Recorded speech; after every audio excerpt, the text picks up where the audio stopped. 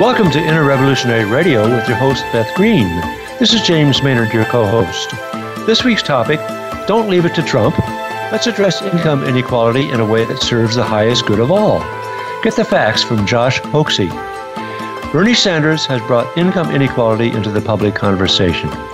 When almost all new wealth is going to the top, and literally 20 individual Americans own as much as the bottom one half of all of us, we can see that growing income inequality is crushing our American dream of equal opportunities for all. Not only does it impact the health, education, and welfare of the poor, which is a tragic loss of human potential, it's impacting every one of us. How bad is income inequality in the U.S.? Why is it worsening? How does it affect health, education, and the economy? How is it impacting the elections? Josh Hoxie of the Institute for Policy Studies and Inequality.org has the scoop and will share it with us. He's bright, passionate, and also a former legislative aide to Bernie Sanders. Donald Trump is exploiting people's pain about income inequality. Let's turn our anger or denial into information and mobilization. We are one, and we can make the difference. Information is power. And now, here's Beth. Thanks, James. Well, I can't wait to introduce you to our guest. We just met verbally a few minutes ago. I don't even know if his name is Hoxie or Hoxie, but we'll ask him when he gets on the air. We never worry about stuff like that, do we? But we'll find out. That's important. And then when, James, I have to say that when you said, he has the scoop, I have to admit that the thought that crossed, and this is not James' fault because I write these introductions. I suddenly saw this pooper scooper, and that he has the scoop of the poop, which is, just honestly, it's so. There are certain words I'm not supposed to say on the air, but there's such a bad deal going on in our world today, and it just makes me want to cry. So we need to be armed with facts and information because the attack on most of us is relentless, and it just doesn't stop. And in fact, we have a very exciting piece of information for you that we'll share with you after the news, which is that Josh has written an editorial for U.S. News and World Report, which is just scathing and so informative. And we need this information because we can't just walk around feeling angry or bad and not know what we're talking about. We need to know what we're talking about. So, but before we introduce you to Josh, who is going to inform us, enlighten us, and hopefully make us feel like jumping up and down and doing something, we are going to have the news of the Inner Revolution. And for those of you who have never heard our show before, by the Inner Revolution, we mean a shift of consciousness into oneness, accountability, and mutual support. What could be more revolutionary than that? Let's start treating each other like we are one, which we are, and start taking accountability for the impact of our behavior on ourselves, on the planet, on each other, on the universe. And let's start supporting the whole, and then the whole can support us. But before we introduce you to Josh, who's going to give us some real important information for us inner revolutionaries, first, James with the news. Okay. This week, in honor of our guest, we're going to feature a few news items about income inequality, and then have a few good news items as well. But first, two articles that may give you a shock. First, as reported by MSN.com, June 23rd, the IMF warns the U.S. over high poverty and inequality.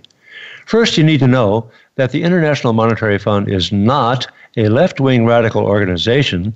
It's a well-respected international organization headquartered in Washington, D.C., comprising 189 countries working to foster global monetary cooperation. This is according to their description of themselves. Secure financial stability, facilitate international trade, promote high employment and sustainable economic growth, and reduce poverty around the world, unquote. Okay, so the International Monetary Fund, which is not a Bernie Sanders offshoot, has identified stark trends that it said will slowly choke off avenues to future growth here in the U.S. if not addressed soon, particularly a very high level of poverty for a rich country and increasing inequality. It noted that 46.7 million Americans, 1 out of every 7 people, are living in poverty. including 20% of all children. Working Americans' share of all income in the country has fallen by 5% in 15 years, and the middle class is the smallest it has been in 3 decades. The polarization in income distribution, the fund said, has effectively cut consumer demand, said IMF Managing Director Christine Lagarde. Not only does poverty create significant social strains, it also eats into labor force participation and undermines the ability to invest in education and improve health outcomes.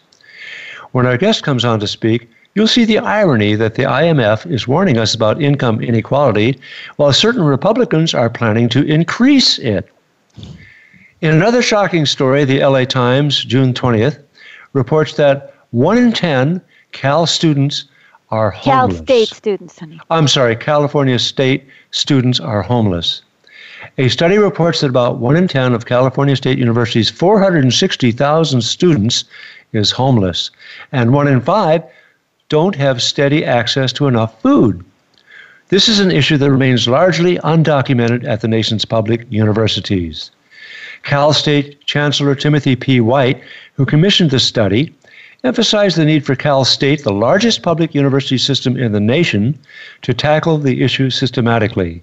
He said, "Getting this right is something we just simply have to do." Rashida Crutchfield, an assistant professor at Cal State Long Beach, identified 11 campuses that already offered some form of a food pantry or homeless support program. Fresno State launched a cupboard last fall that tracks leftover food from catered campus events and developed an app that notifies students when food is available. The university also created, among other initiatives, a center that provides free groceries, toothpaste, and other basic supplies. At Cal State Long Beach, a campus-wide intervention program offers students emergency grants, hotel vouchers, meal assistance, and counseling. The initiative also has secured jobs on campus for 9 students so far to help them reach more stable living conditions. How are our students supposed to succeed when they are homeless and or hungry? Isn't this a little ridiculous in the richest country of all time? Don't you think this is unbelievably shocking?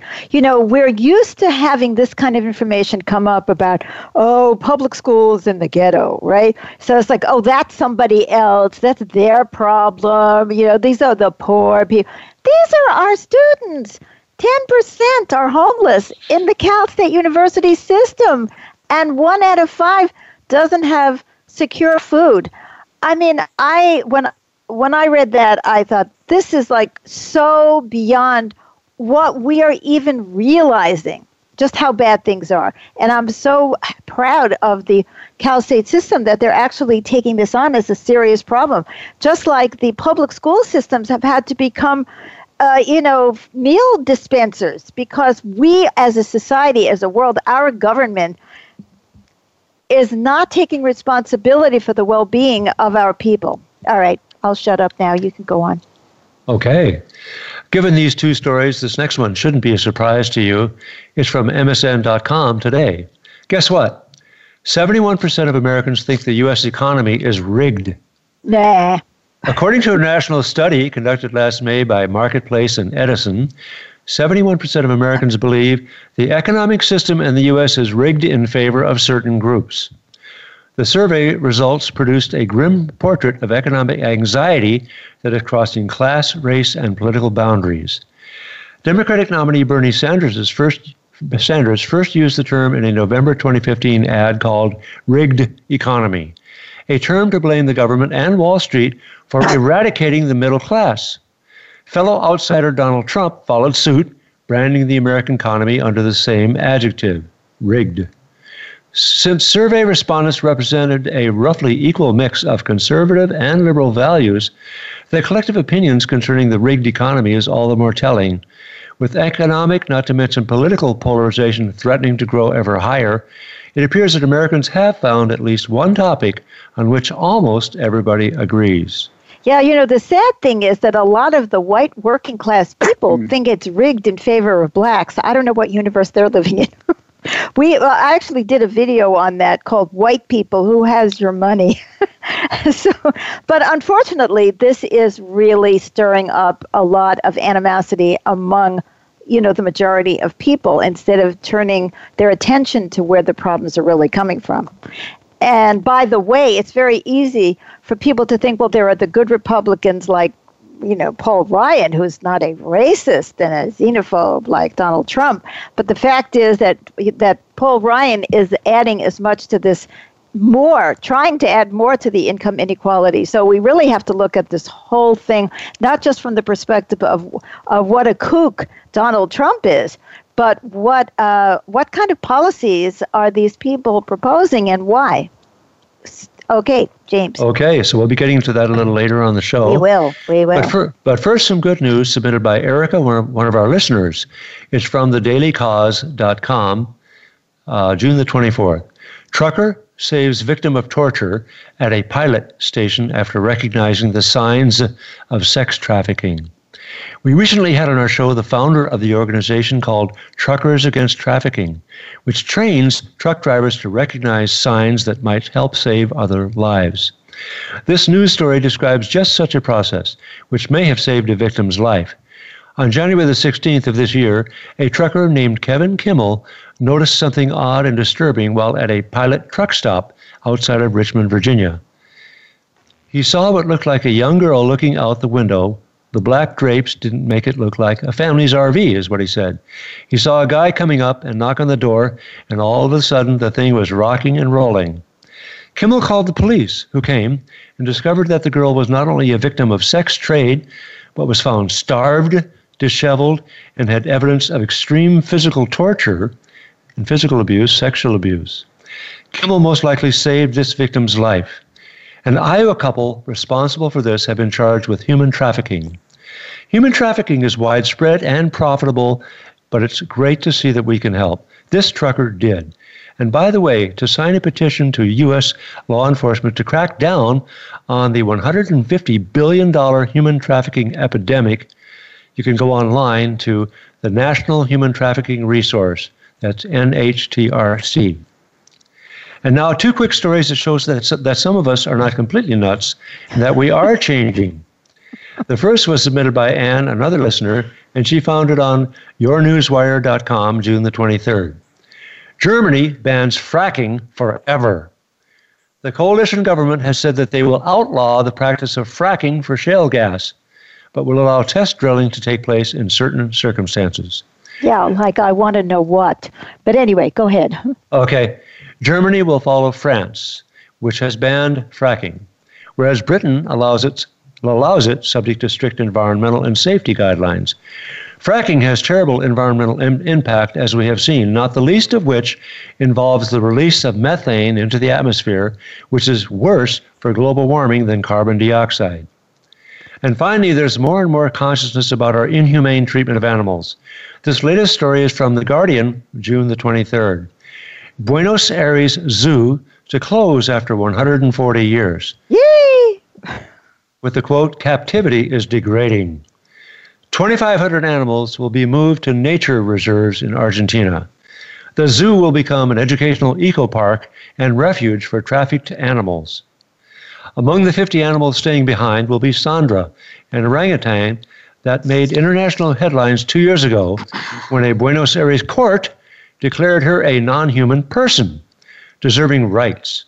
Sandra and the other animals that cannot be moved will no longer be exhibited to the public, city officials said. Beth?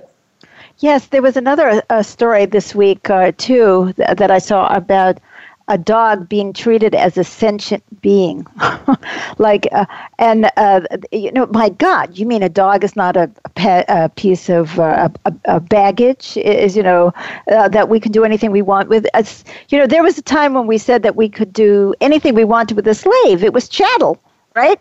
Well, we've had that same attitude towards animals, and it's all pretty sick, if you ask me. And talk about sick and sickening. We're about to bring on Josh, and as I introduce him, I want to read you something from his editorial that just came out today, which I recommend you read if you have the stomach. First, Josh, is your name Hoxie, Hoaxie, or something else? It's Hoxie. Hoxie. Okay. Okay. So here's his story. What I just want to pull out just a little bit of a line. This is about House Speaker Paul Ryan's latest tax reform proposal. And he's been bringing them forward, year after year. But now here we go. The Citizens for Tax Justice, this is right out of his article. Citizens for Tax Justice just released an in-depth analysis of the new House Republican plan. The main takeaway, this year's plan would give an annual average tax break of nearly $800,000 to the top 0.1%. And when cuts to government programs are factored in, the group calculates the bottom 95% of us would be net losers. Now, Josh, am I reading this right? When it says that there's an average annual tax break of nearly $800,000, does that mean per person? Their taxes would be reduced $800,000. What does that mean?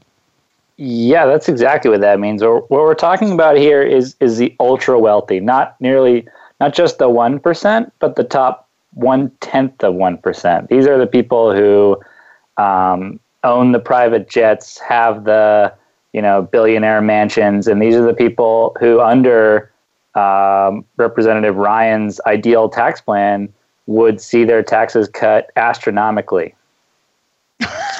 I mean, when I read that, I thought, nah, I have to ask him about this. This can't be right. How can you cut somebody's taxes $800,000? Have you ever paid $800,000 a year in taxes or even anything remotely like that? It's just, it just makes my ears just exude steam. I'm trying to keep a calm, spiritual, neutral demeanor. But this kind of stuff is insane. We like to call it trickle-up economics. You have quite a bit to say about that. You don't think trickle-down economics works, do you? Not only don't I think it works, if you click on some of the links in that article, it's been completely and wholeheartedly debunked. It's laughable outside of this country and in most of this part of this country, but for some reason, the Republican ideologues in Congress are clinging to this idea that in some way, if you just give the rich more money, we'll all be better off. Right. Now, do you have a theory as to why? Because, look, it's so stupid in my way of thinking. It's so not for the highest good of all. It's not even good for the rich. I mean, the rich need workers who are healthy, for example. So if you have a factory and your workers all have emphysema or environmental illness and they don't have proper health insurance and they don't have enough money to buy the products, you are losing. Your workers are not as productive. I'm just talking about it from their perspective, the dollars and cents kind of thing. They have to lose time from work because they're sick. Their children are ill. They don't have proper childcare. They have to run home. They don't have enough money to buy the products that we produce. To me, it's such common sense that income inequality is bad for everybody. I just don't get this thinking. And what you just said is that outside the U.S., nobody even takes this seriously. Why do you think people in this country do? Well, to your question directly, money talks. And, when you look at our campaign finance system that enables the wealthiest bidder to buy their politician at auction, you get what you pay for. And what Republican donors have paid for is ideological, very serious House Speaker who's third in line to the president, mind you. Yes. Who, honest to goodness, believes that this is the most effective way to run the country. And to your point about how inequality is bad, I think it's worth putting a little bit of a finer point on that. This is not just about having wealthy people, give money to their workers so that they can buy their products. That's certainly true. But innovative new research, the best of which comes from a gentleman by the name of Richard Wilkinson, who is a British health researcher, has shown that in unequal societies, the health outcomes is worse both for those at the bottom and for those at the top. So it's not, and look him up, Richard Wilkinson. He's done TED Talks. He's been around looking at countries around the world, including this one. And what he's able to show is that the problem is not, raise up the bottom and we'll all be fine. The problem is that the gap between the top and the bottom needs to come down, which means that you don't just need to make the poor less poor. You need to bring down the concentration of wealth at the top that strikes at the social cohesion of our society. That's really what we're talking about when we're talking about inequality. Breaking down. Yes, that's such an important point. And can you elaborate a little bit on how it sickens the top to have this kind of, I have a theory about that, by the way, but I'd really like to hear what you have to say. Why is that worse for the people at the top? Yeah, so, Wilkinson goes into exquisite detail looking at his work. So I'd encourage listeners to check out his work directly. But the basic point he comes to, as I mentioned, is social cohesion, cultural limits on unrestrained individualism and greater networks of mutual aid and caring is his words. So basically, the hyper-individualism that lends itself to hyper-inequality is detrimental to people's health. And what you lose there is social capital. To quote him briefly, social capital lubricates the workings of the whole society and economy. There are few signs of antisocial aggressiveness, and society appears more caring. So that's what you get in a more equal society, and you get the opposite of that in a more unequal society. Well, one of the points that you're raising here is that it's not just the inequality, but the energy behind it that makes people so sick. So, for example, if you are living in a hyper-competitive world, then that whole attitude towards other people, is I'll step on anybody to get ahead, even people in your own class. You know what I'm saying? And there is a lack of security. There's a feeling of insecurity.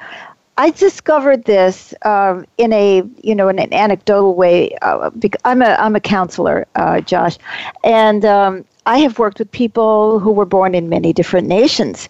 And for example, let's say I work with somebody from India, where they lived in a village where their family was on top and everybody else was on the bottom. They had nobody to play with.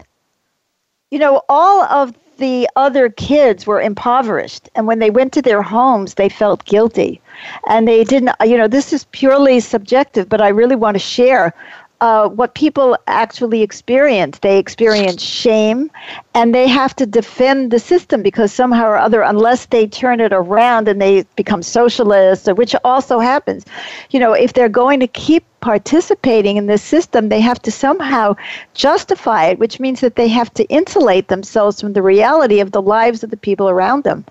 And so there's nothing, they don't have that nice school to go to in their neighborhood where everybody's playing basketball, right? And so, your friends could be living in horrible slum situations. And just the emotional toll that takes on people where they are in pain, they feel guilty, and they're super rationalizing their behavior, it absolutely leads to a lack of social cohesion. I think that the wealthy, the super wealthy, it's like the aristocrats of the old days. If you want to see an exercise in what does it look like, income and power inequality, all you have to do is look at the feudal system, where the aristocrats were engaged in horrendous backbiting, fighting each other. Everybody was screwing everybody else, really sick kinds of behavior because they were so cut off from reality, and they had to keep themselves in this bubble so that they didn't have to face the reality that they were looking at every day. So that's my anecdotal view, I think, of the same thing. For another anecdotal case, backed with a whole bunch of statistics, my colleague has actually written a book on the topic that comes out this fall. The title is Born on Third Base. His name is Chuck Collins. The book comes out from Chelsea Green Publishing this September. So he's got an interesting story coming from the 1%. Chuck Collins was heir to the Oscar Mayer fortune. Whoa. And in his 20s, he gave away his entire inheritance, just gave it away. And the subtext of the book is a 1%er makes the case for tackling inequality, bringing wealth home, and committing to the common good. So he speaks directly to what you're talking about. I'm wondering if we shouldn't try to catch up with this guy and interview him on Inter-Revolutionary Radio. When his book comes out, I can guarantee he'll be ecstatic at that opportunity. Yeah, I'd like to catch him before, because if it becomes popular, then it's hard to get them on. So I'm going to try to, because there is no inequality in radio. That's right. You know what I mean? If you're in the top 0.1%, if you're on NBC, if you're on CNN, you have one set of rules that apply to you, and everybody is like falling over themselves to get on your show, no matter what nonsense you're going to be talking. But anyway, yeah. We have a steady stream of content that if you want to talk to us about, we're happy on inequality.org. We have the latest analysis and insights and fun graphics that we put out week after week at inequality.org through our newsletter and on our page. So if there's anything there that catches your listeners' fancy, we're happy to come on and chat about it. I am so really glad to hear about this, and I have been on your website, and I'm very excited about your work. And so let's talk first a little bit more. And I want to come back to this article because your editorial, because it's not just that he's going to propose more income inequality. They're also, what a coincidence, trying to gut regulations. And why don't you talk a little bit more about that before I get to the juicy part I want to ask you about is, who the heck are you and where did you come from and how did you get to be who you are? But let's go back and finish that part of the story. Sure. Yeah, I mean, on the regulatory side, the tax plan that we're talking about comes out of the Republicans' plan called A Better Way. That's the new mantra of the Republican Party, a better way. And what they're doing is positioning themselves in opposition to the Obama administration, saying that they have all the ideas and they want to undo everything the Obama administration has done. So the two main regulatory pieces of legislation that the Obama administration has passed in their time in office has been the Dodd-Frank Wall Street Reform Bill, which was in response to the worst financial crisis in recent history, the Wall Street meltdown of 2008, and the Clean Power Plan, which came in the wake of the BP oil spill, which, again, as your listeners know, is the worst environmental disaster in recent history, and, of course, the oncoming threat of climate change, which the Clean Power Plan is designed to at least take one step towards addressing that threat. So with those two major threats on us, Wall Street greed has certainly not gone away, and climate change isn't going away unless we take dramatic action. The Republican Party has said, let's do nothing. Let's get rid of all of the regulations that prevent, Wall Street banks from manipulating the housing market and coal companies from spewing as much dirty air into the atmosphere as possible, and let's have an unrestricted free market in which anyone can pollute at their heart's content.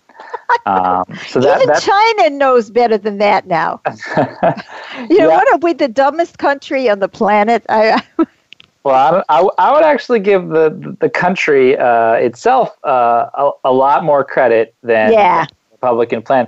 And to that point on the tax issue, the mandate that the Republicans are responding to simply doesn't exist. There's been 3 straight years of Gallup polling that say the majority of American people agree with the quote, our government should redistribute wealth by heavy taxes on the rich. Yeah. That's 52% support. And another way that it's been phrased from Pew Research, a poll showed over 60% were bothered a lot by the feeling that some wealthy people don't pay their fair share in taxes. Mm-hmm. So that's an indication that people don't want to see huge tax cuts for the rich. They don't want to see inequality continuing to skyrocket in the way that it has. They want to see a different way than forward than Paul Ryan sees it. But unfortunately, Paul Ryan sits, as we said, 2 heartbeats away from being president. So it's way out of touch with the American people, and it's way out of touch with what's needed in this country from our leadership. Yes, that's so true. I mean, the same thing is true, I think, of issues like same-sex relationships and abortion. And now, you may say, I mean, there's a lot to talk about abortion, about when it's really appropriate and when it isn't. But this coming down to making abortion practically unreachable for so many people. I'm happy to see that the Supreme Court actually did something that by upholding a lower court's decision that they can't close down all the abortion clinics. Right. In Texas. So I mean, the main thing that Congress can do is can you hear me? Yeah. Okay, sorry. I was saying that the main thing that Congress does is set the parameters of the conversation, so they can decide what issues we're talking about and what we're not talking about. And in my eyes, the biggest problem with that is issues that are of deep importance to our lives are simply not being talked about in Congress. So reproductive rights is a big one. I mean, another one that I'm starting to work on is long-term care. So what's going to happen when our parents and our grandparents can't afford the caretakers they need and currently can't afford the caretakers they need for their end-of-life care, for the care that, very basic, and as well as for child care. I mean, child care in Massachusetts costs $17,000 per year for just to have somebody look after your kid while you're at work for a 40-hour work week. Working for $10 an hour. Yeah, it's absurd. And a lot of the minimum wage laws don't cover domestic workers. A lot of the minimum wage laws don't cover tipped workers. We're simply not talking about these things on the national level because we're wasting our time talking about these stupid tax plans that nobody supports. It's really absurd. Well, and how much of the debate, especially on the Republican side, has been focused on climate change, which is probably the worst threat in the history of humanity. And it's not something that might happen. It's something that is already happening. And I'm always so shocked that these debates, that they would have these debates and the media would ask questions, but like why weren't they drilling down on climate change? It's I don't know. It's sort of incomprehensible, isn't it?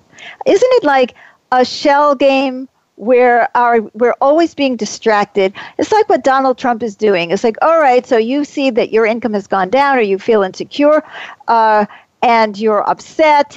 And so he says, let's ban all Muslims, or let's build a wall, or let's do something. Then everybody gets, and then he says some stupid misogynist thing about some woman, and then he'll make some other stupid remark that sounds racist.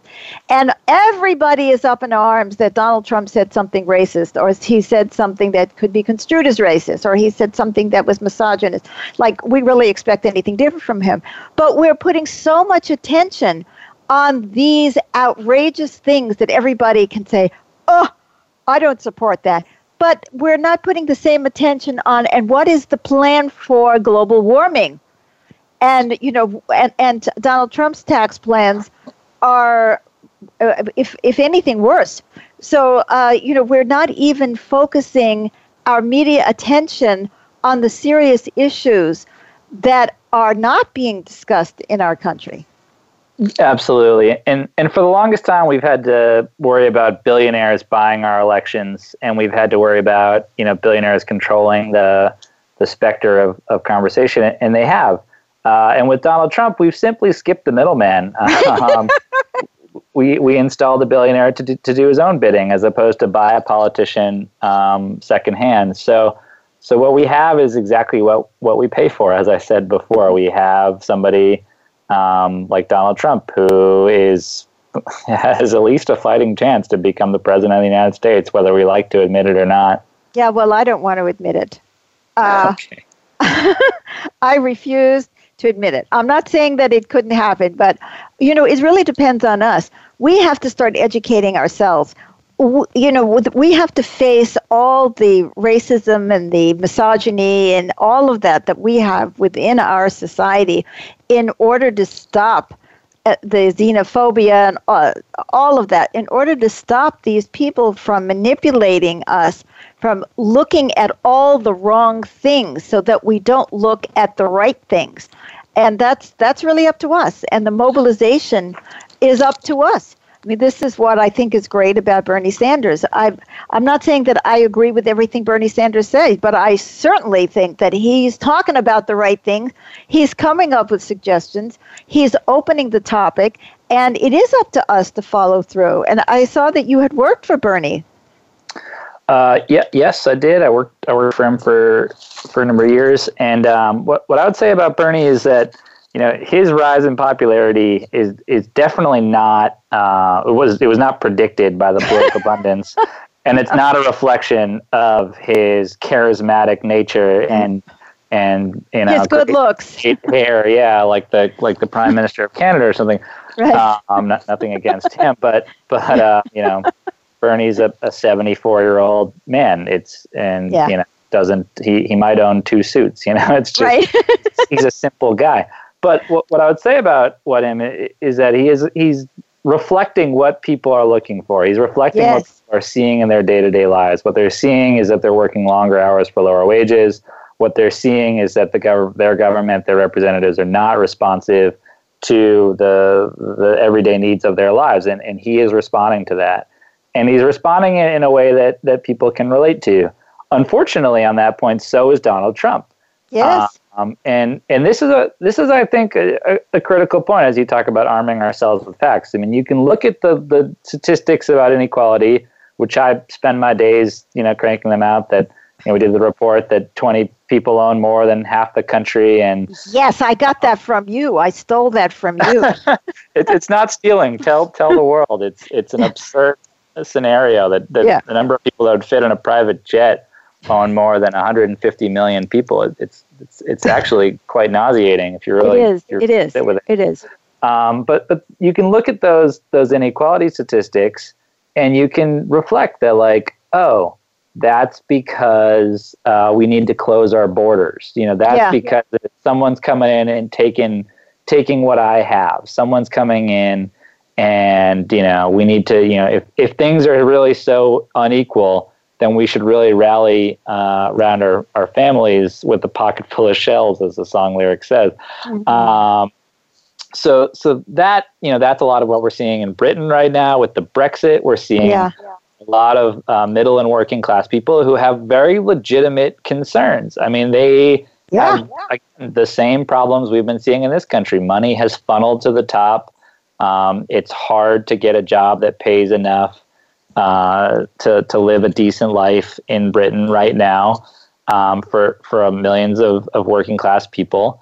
In this country, a quarter of the people in this country make less than $15 an hour. Oh my God! Wait a minute! I didn't know that. That's another fact from my arsenal. I have to put that in my mental computer, which is, at my age, I don't remember things. A quarter of the people make less than $15 an hour. Of the wage earners, yeah. Of the wage earners, yeah. And if you look at wage earners, it's really a lot lower. I mean, especially I currently live in Boston, one of the wealthier cities in this country, and also the third most unequal city in this country. And we're a little bit insulated from that because we see a lot of the wealth, but in the average wage earner, or the median wage earner, only earns $28,000 a year.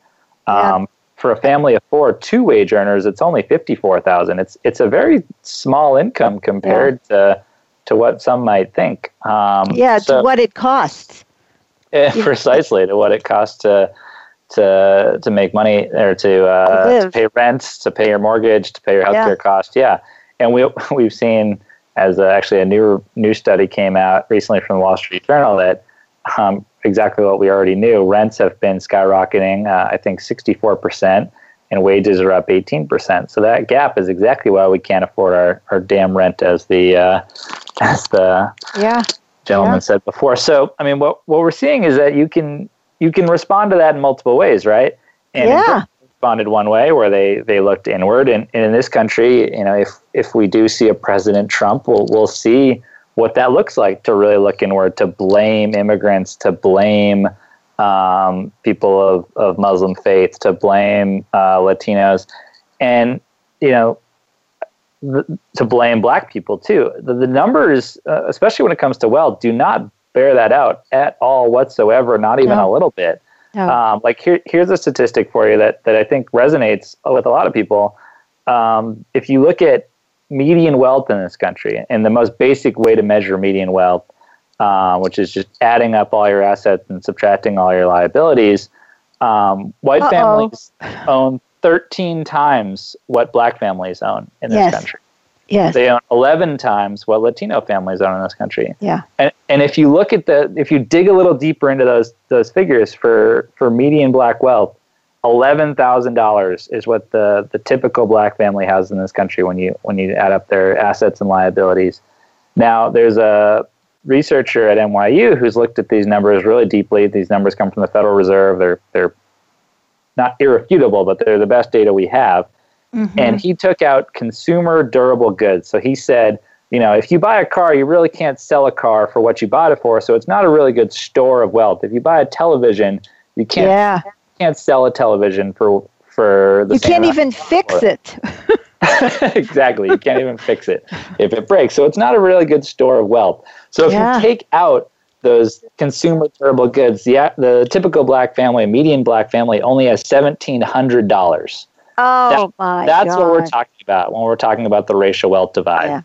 Yeah. It's really quite remarkable. And the numbers are comparable for Latino families. And for white families, it's over 100, no matter how you measure it. So it's really, it's stark, the differences all across racial lines, and it's stark looking at the top to the bottom. And what we need to recognize is that wealth hasn't disappeared. Black families don't have $1,700 because there's just not enough to go around.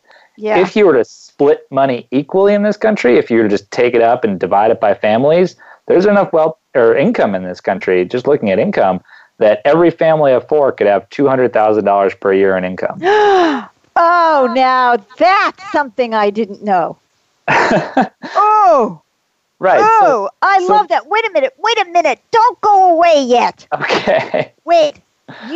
See, this gets me because I used to hear over and over and over because, when I was a little girl, I opened my eyes and I said, what? What are we doing? It was so obvious that there was something wrong, and that was a long time ago. I was born in 1945, Josh. So that'll give you an idea. Okay. And, I was living in, Illusion America. This is the Make America Great Again that we're supposed to be. I didn't think it was great then either. But they used to say, well, it wouldn't help if you divided all the money about everybody would be poor. Right? So I have never heard that statistic before. Yeah, I'd encourage your listeners to pull out their calculators. It's a pretty simple division between the number of families and the amount of income. $200,000. We don't have $200,000 in income.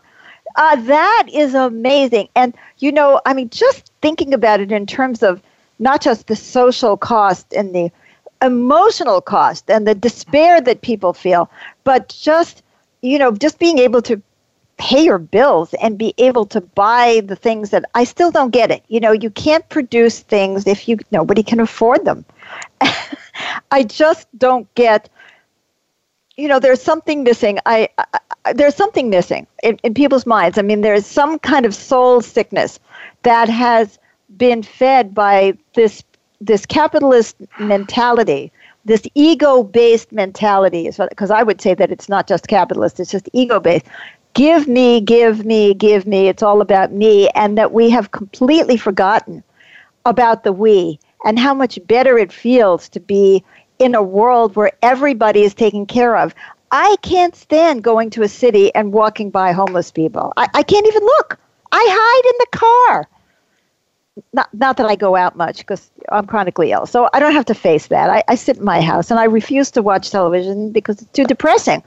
But you know what I mean? We don't feel happy when we're surrounded by people who are driven to alcoholism or drugs out of despair, or who are using these things because they're so stressed out, because our society is so competitive, because everybody's so afraid they're going to drop a notch, because, oh my God, you have to keep stepping on people to keep going up and up and up and up, because a younger man is going to come in and take your job, or, it's the amount of, we had a show on the myth of the middle, about the myth of middle management and the myth of the middle class, and that there is no such thing, that if you were really in the middle, the amount of money would be enormous compared to what we think of as middle class, which is just working people who are being told they're middle class, so they don't get together with the poor people to overthrow the whole system, which sucks. So that's that myth, and the myth of middle management, like these people really have any power, but they are so stressed. These people have a higher degree of alcoholism than the people below them. So this comes back to that quality of life thing that we were talking about, that it's really better for everybody to be in a society where you're not so scared. For so many workers, you're so afraid you're going to lose that job or you're going to get sick. People drive themselves, and they can't even connect to themselves to ask themselves why they're doing what they're doing. Right. I would add that, you opened the show in part of your news talking about how 7 in 10 Americans recognize that the economy is rigged. Yeah. And, when people talk about the economy, it sometimes sounds like, a monster on the hillside, like the economy is up today, it's down today, it's not really relatable. But the reality is that the economy is a collection of rules and norms that we've accepted, and it's a flow of resources from certain people to certain other people. And if it is in fact rigged, which I would argue it is, there's an opportunity and an ability to unrig it. Yeah. And I, with a number of my colleagues, wrote a cover story for The Nation magazine this spring, describing exactly how one might do that, how one might unrig the economic conditions that we're seeing, acknowledging that inequality is not going away on its own. So here's how we could do that. And we offered up like 7 or 8 different policies that could strike at the very heart of these issues.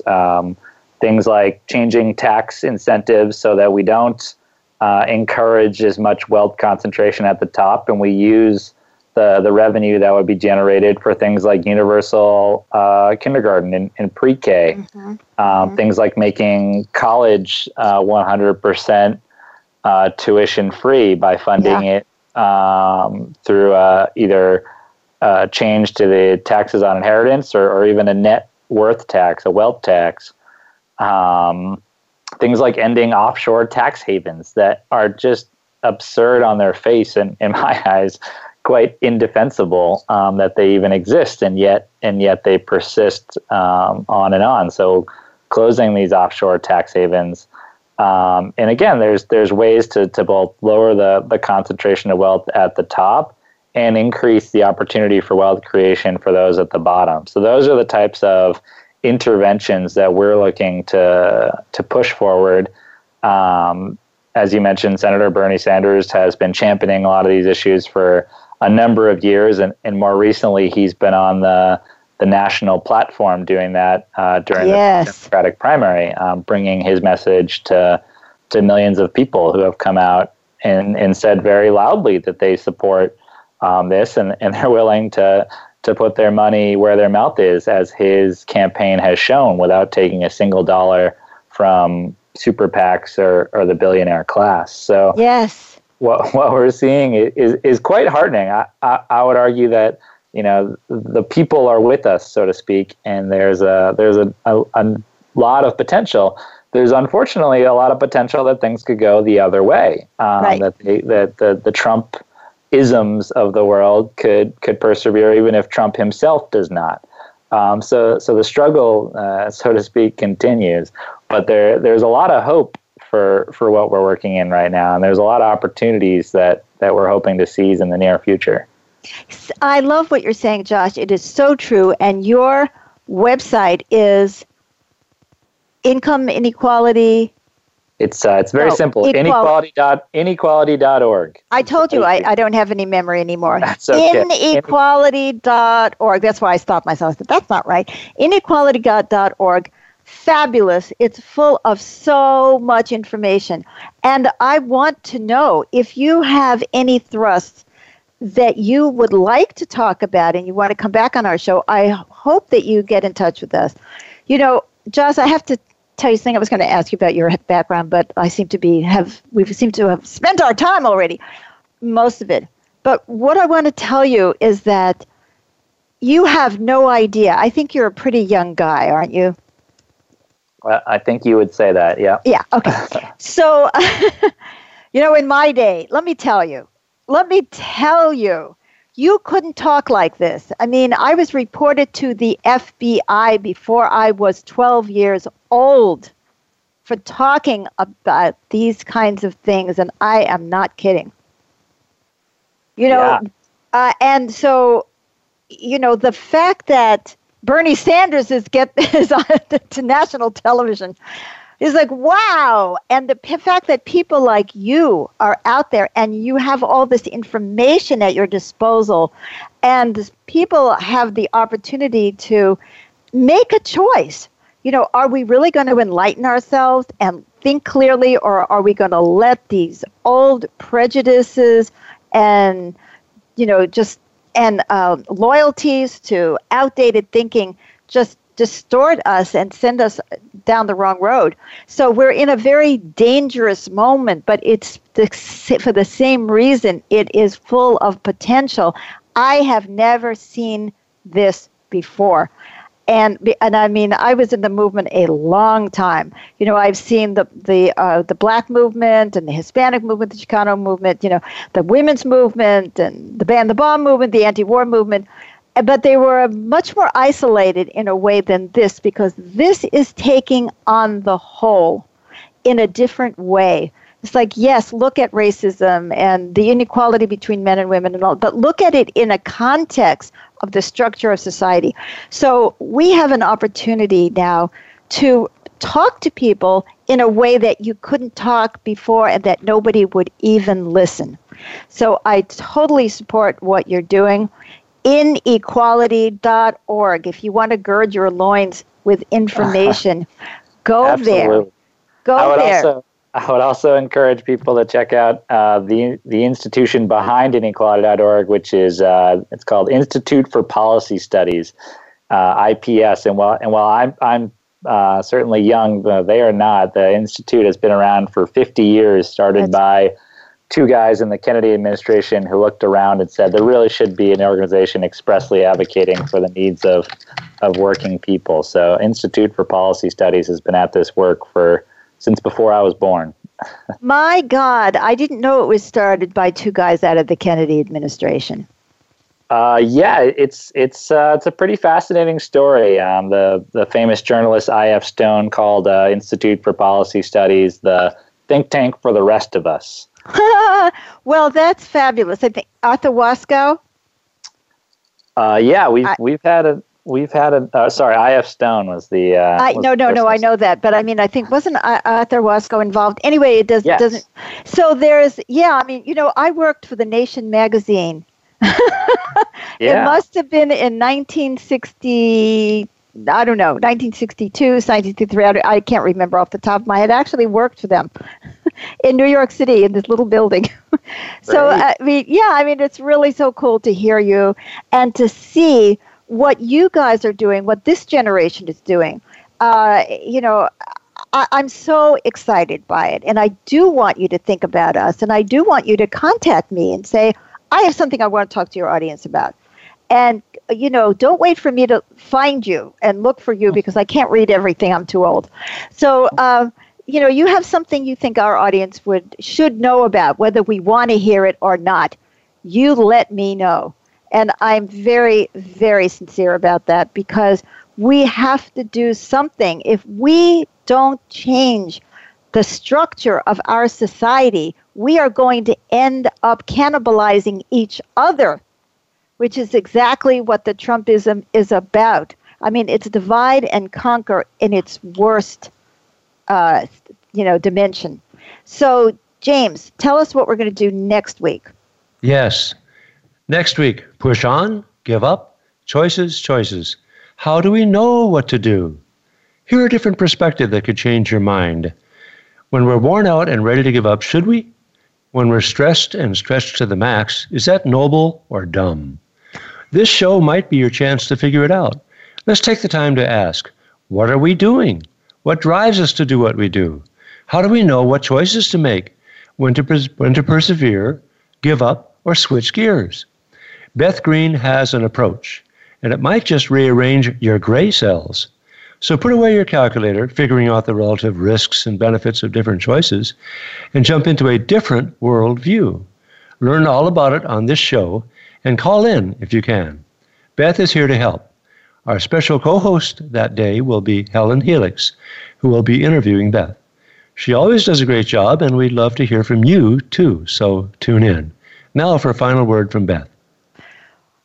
Well, just to let you know, Josh, we are promoting the Inner Revolution, which is a form of spiritual activism. And I think that our world needs it and is ready for it. It's not just the outsides that have to change. It's the insides that have to change. And what you have shared with us today is showing us that this is really better for the insides of everyone to come at the world from a perspective of mutual support rather than from a perspective of give me, and let me get ahead at the cost of anybody. And I really want to thank you. Do you have anything you'd like to share in the next 30 seconds? No, this has been fantastic. So it was really great to get to chat with you, Beth and James. And I hope to talk to you again soon. Thanks for having me. Absolutely. Great. Please, I am so sincere about this. I really want you to keep in contact with us. This is critical, and we really, really appreciate it. Well, now I have 15 seconds. Josh, why are you an income inequality anger bunny? Well, I'll just say that what we do at inequality.org is try and alert people to the horror, try and instill a little humor and give them a little bit of hope. So hopefully your listeners can take that with them too. I love it. That's exactly what we try to do. I'm trying to laugh myself through the appendicitis. Thank you for being on our show. God bless you. Thank you. Thank you both. Bye-bye. Bye. Bye-bye.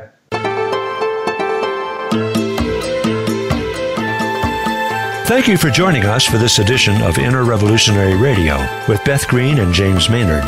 The next episode will broadcast live next Thursday at 6 p.m. Eastern Time, 3 p.m. Pacific Time on the Voice America Variety Channel. And don't forget Inner Revolutionary TV on voiceamerica.tv. Think outside the box and join us.